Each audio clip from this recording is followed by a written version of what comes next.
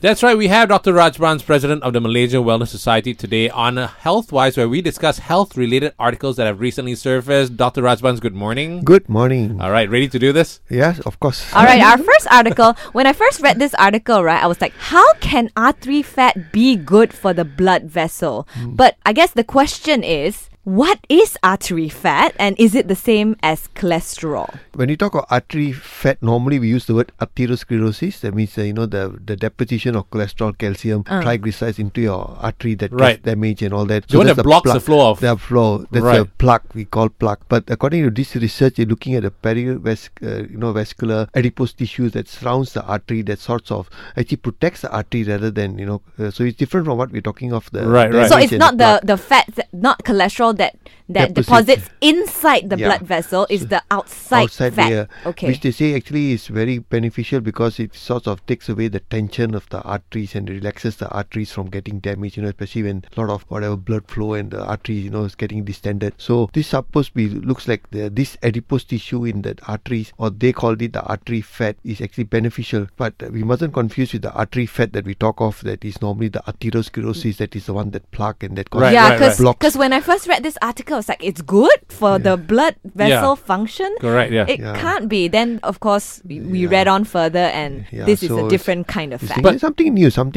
I never even realized there's such a thing. Like do arteries thin out? I mean, why do we even need the fat there? It's just supposed to release the tension. Okay. So when there's a lot of, let's say, increased blood flow for whatever reason, maybe this will take away some of the stress on that artery. All right. So it's like a cushion. Effect. So fat is like a cushion. If it's beneficial for our blood vessel, can we increase this artery fat in some ways? I think it will be very difficult, isn't it? Because when you increase the fat, it actually goes outside rather than inside the artery. So when you try to increase fat, it actually ends up in the wrong places anyway, which is again not very beneficial for health. So I think this is something that's there and that will probably remain. So we can't say that, I want my blood vessel to function properly. I'm going to eat this to try and increase the... Time being, no, but you never know with science. They might be able to come up with some sort of a targeted therapies that can probably one day increase that. But right now, no, definitely not. Yeah, maybe it might work with me, because everything just gets fat. Now, this article actually says that drinking too much of cow's milk may actually cause more harm than good. I mean, from young, we were asked to drink milk, and even now there's like a recommended daily serving suggested by the US FDA for cow's milk for everyone, for children and adults. So, is milk as healthy as we think it is? Now, if you look at the school of thought, there are two schools of thought.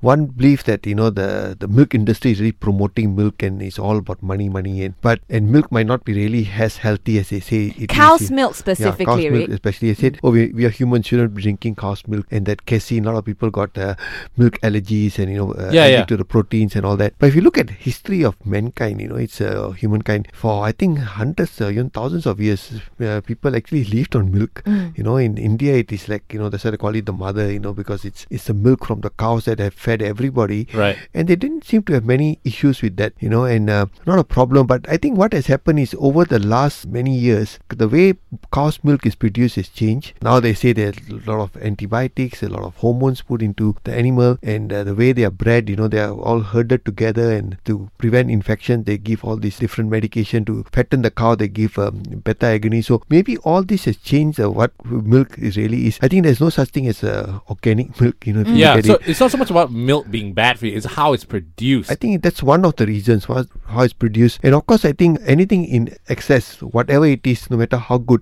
I've had patients who have taken things in excess which are supposed to be healthy. Yeah. Like I had a lady who took 10 liters of water and her kidneys were so big that 10 liters lost. Okay. Someone said it's very good for you. I had a lady who just takes a lot of fruit juices because they say fruits are good for you, and she got diabetes. Oh no. So sometimes another lady who's loved nuts because it's healthy, and she kept on putting on weight and not losing weight because it's just calories. That's just nuts. Same with cow's milk. So I think what our parents said was have a glass of milk a day that will give you some calcium, which is I think good enough. And I think that's way anything you have, I think it's not anything from nature. I don't think so is bad. It's just that you must have everything in balance. I'm quite surprised after reading this article that we haven't spoke that much about this cancer, bladder cancer. cancer. It's actually the 6th most common cancer among males in Malaysia, and there's a 70% chance of reoccurrence amongst bladder cancer survivors. So maybe we can start with like the signs and symptoms of bladder cancer. Yeah, I think one of the things is that because bladder cancer, the symptoms and the signs are evidenced quite early, because you get blood in the urine, painful micturition. But isn't it the same as UTI? Yeah, it can, but UTI normally is painful. So sometimes if you get painless hematuria, it's more towards Really? CA Also, bladder. painless blood in the urine. Yeah, but you also can get pain. Can Okay. also Full, get pain. yeah, Okay. so it can be sometimes confused with, So UTI. again, doctors will probably do a culture and then they'll assess and see if the blood is recurrent. Then they have to think of, whether it's like bladder cancer, back pains, so things like pelvic pain. So all these are some of the symptoms of bladder cancer. But because that blood in the urine is sometimes seen quite early, and a lot of people actually do a routine test and they can pick up blood in the urine. So that's why maybe bladder cancer is picked up earlier before it actually sort of spreads and all that. So that's one good thing about bladder cancer. And then of course any cancer picked up early, then it's easier to treat. So is it treated via chemotherapy as well? Again, depends on the type of, they got different types of cancer. So I think some of them, if they are early urine resection, they might do operation, remove that. And then of course then the whole thing about radiation, chemotherapy, all that comes into play. And of course now with new things like immunotherapy, so there's a whole different things that the doctors But have today. is bladder cancer like there's a tumor in your bladder? Is Yeah. it the same? It can come as a tumor, but the different types of cancer, whether it's squamous cell, transitional cells, so the different types of cancers, and they all present differently. All right. Well, this study showed that if you eat lots of fast food and sugary foods, your brain function will be impaired. And not only that, you will crave for more of these sugary, high sugar, high fats kind of food. So the question is like, what is it that actually causes to crave some more when we already had some? Yeah, it's basically what we call it, the way the food and insulin interact. So let's say you take a sugar. Sugar has got a glycemic index of 100. White rice has a glycemic index of 90. Noodles is about 90. So all this white stuff. And of course, if you take things like sweets and kuehs and all this sugary stuff, they're all around the same. So what happens is the moment this touches your tongue, your body says, "Oh, look, something is sugary is coming in." It releases insulin. So when insulin comes out, the faster that sugar gets absorbed, like sugar glycemic index 100, the more the insulin is secreted. And because sugar gets absorbed very fast, the insulin shoots up very fast. It also brings on the sugar down very fast. It takes the sugar, put it into the cells, and over the next 1-2 hours, you can actually go to a state of where high sugar, and then because the insulin puts it into the cell, it goes actually low. So you crash. It sort of starts this thing. So you go into a state of like slight, what we call low sugar or hypoglycemia. Okay. First symptom of hypoglycemia is basically hunger. Right. And you start craving for more sugar because you're hungry. The next one, of course, will be angry. And then you get irritable. What and is then that? you get Hangry. Right. Okay. Cool. Yeah. Yeah, so that's what happens when you get into low sugar. Of course, a state where you start getting giddy and sweaty as it comes. If your sugar really persists low.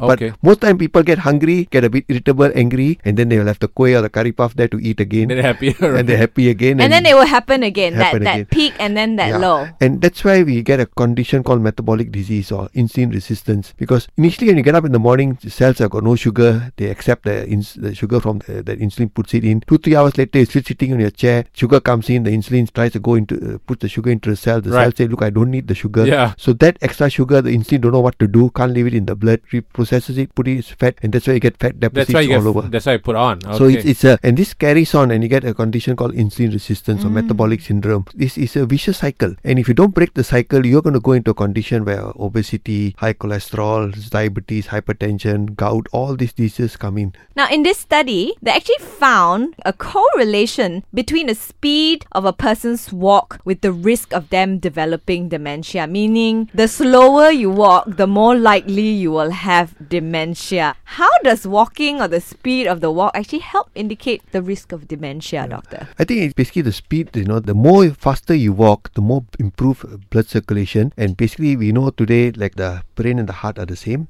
improving circulation in the heart, improving your heart circulation makes the heart stronger. Same with the brain. One of the things that happens is that it's decreased blood supply to the brain as we get older. Small ischemic lesions do occur that causes brain atrophy. So they actually now say that exercise, initially you used to talk about, a lot of mental exercise to keep your brain fit and prevent dementia. Now they find that actually physical exercise is just as important, and they find that people who actually exercise more as they get older have a slower risk of getting dementia. If you look at the blue zones, very little risk of people getting dementia. The Okinawans, the Sardinians, these 5 areas in the world. One of the things that they have apart from their overall lifestyle is that they all walk a lot. A lot of them, they walk fast. They walk fast, and they walk up hills and down hills, and they do a lot of gardening. All of them do that.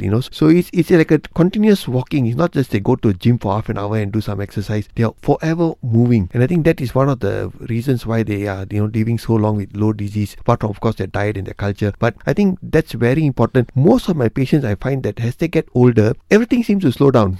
I've retired. I can't. I got pain here. I got this. This is the time. You got all the time in the world. When you're working, you got excuse. I got no time. Now you're retired and you say I can't do. And I find that those are my patients who are really active, who now have retired, spend a lot of times doing gardening, walking, doing all the things, also keeping their mind active. They actually age very well. Very fascinating. Dr. Rajbans, thank you very much for enlightening us once again. Thank you.